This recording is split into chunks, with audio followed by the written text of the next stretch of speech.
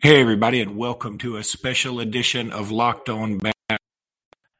We're going to tag this interview to the end of the normal podcast, but I couldn't pass up this opportunity to talk to my good friend Brian Passink, who's the color commentator for the Alabama Crimson Tide as the basketball team get to tip off tonight against the Penn Quakers. Brian, what's going on, buddy?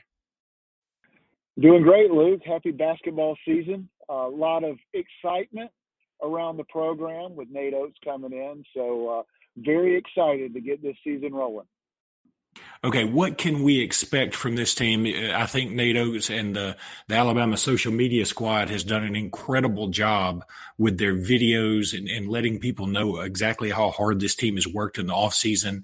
I mean, some of the conditioning looks absolutely rigorous, but they've done a great job getting their message out there. So what can we tonight against the Penn Quakers?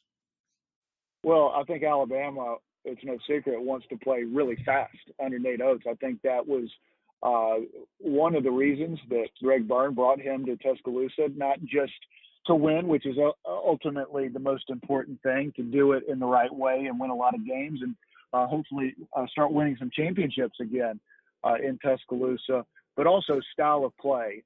Nate Oates is known as one of the most exciting young coaches in the country. His teams at Buffalo led the country in pace of play, fast break points, and that's what he's trying to do at the University of Alabama. And to do that, you have to practice differently than you have in the past. You have to play at a pace in practice that isn't fun in practice to push yourself to that level, but it's going to be a whole lot of fun in games for players, for fans. I think Alabama basketball fans are really going to enjoy what they see tonight and what they're going to see throughout the Nate Oates era. All right, we all know about Kyra Lewis and we all know about John Petty. Who is going to stand out tomorrow? Give us a prediction for the newcomer. Well, Jalen Shackelford is a heck of a player out of California, can really shoot it, was highly recruited, but after seeing him play this summer and watching him in the exhibition game and watching him in practice several times here in the preseason, he's going to impress a lot of people. He is ready for college basketball. His dad was a personal trainer, so his body's ready for the rigors of big-time SEC and college basketball, and I'm not sure if he'll be a starter, but he'll play starters minutes, and I think he's going to be a surprise, a bright spot for a young player coming in that maybe not every Alabama fan knows about, but Shackelford is going to be one to watch, and I think he'll be one of the better freshmen in the SEC.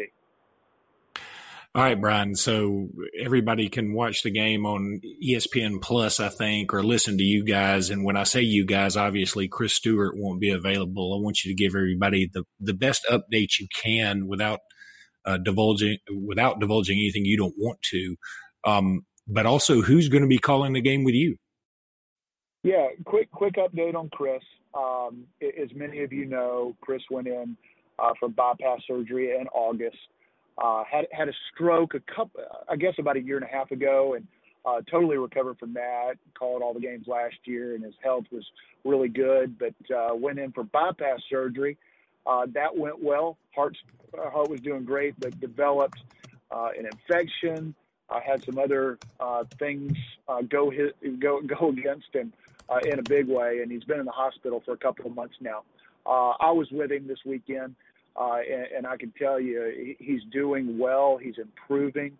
I would say that this weekend is the best I've seen him in visiting Chris pretty regularly over these last couple of months.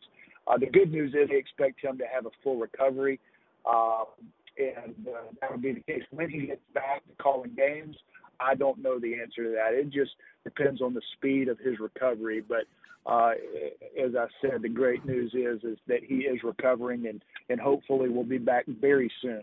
And I know Alabama fans can't wait for that to happen. And I can tell you I can't either. I cannot wait for Chris and I to be calling games again in the very near future.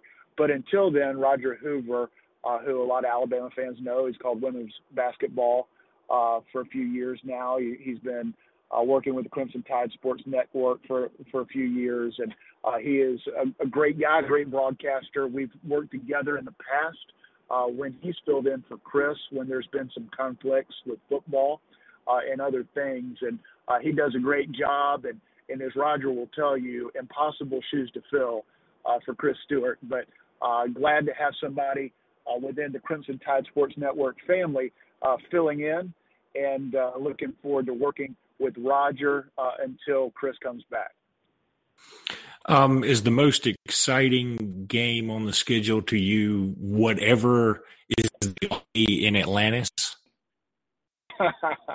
Well, the battle for Atlantis is going to be a lot of fun. I think it's the best field out of all the pre-conference tournaments that are out there.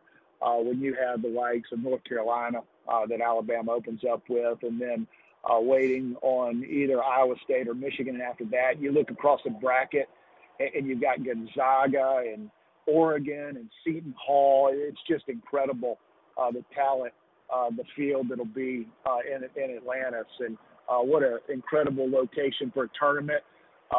Looking forward to getting to the Bahamas for that. But this schedule that Nate Oates has put together in year one is one of the toughest in the country. I think it's 7th nationally is what I've seen in terms of strength of schedule. I believe it's the toughest, 1 or 2 in the SEC. So right out of the gate, Alabama's going to be challenged. And if you can keep your head above water, which is,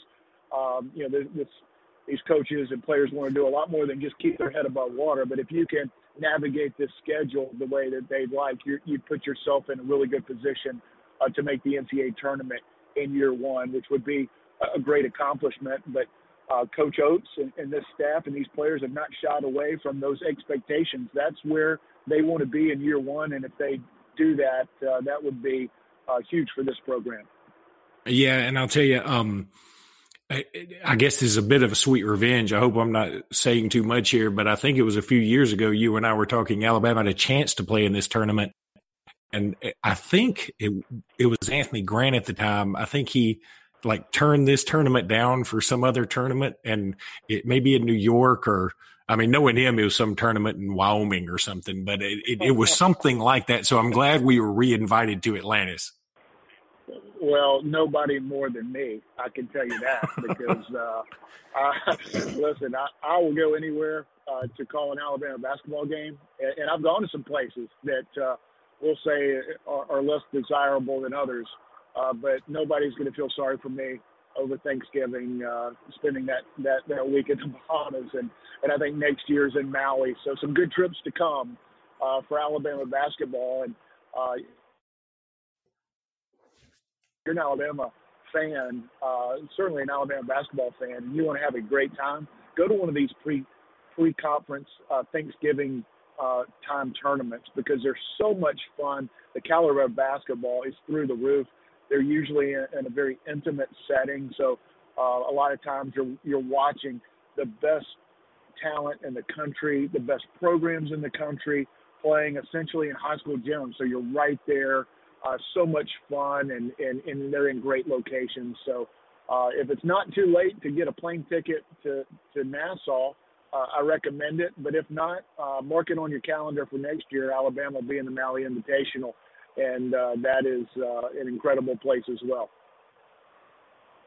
I'm building up my frequent flyer miles now, man. Thank you so much for being with us, Brian, and that's going to do it for this episode of Locked On Bama, but we will be back with Jimmy Stein tomorrow.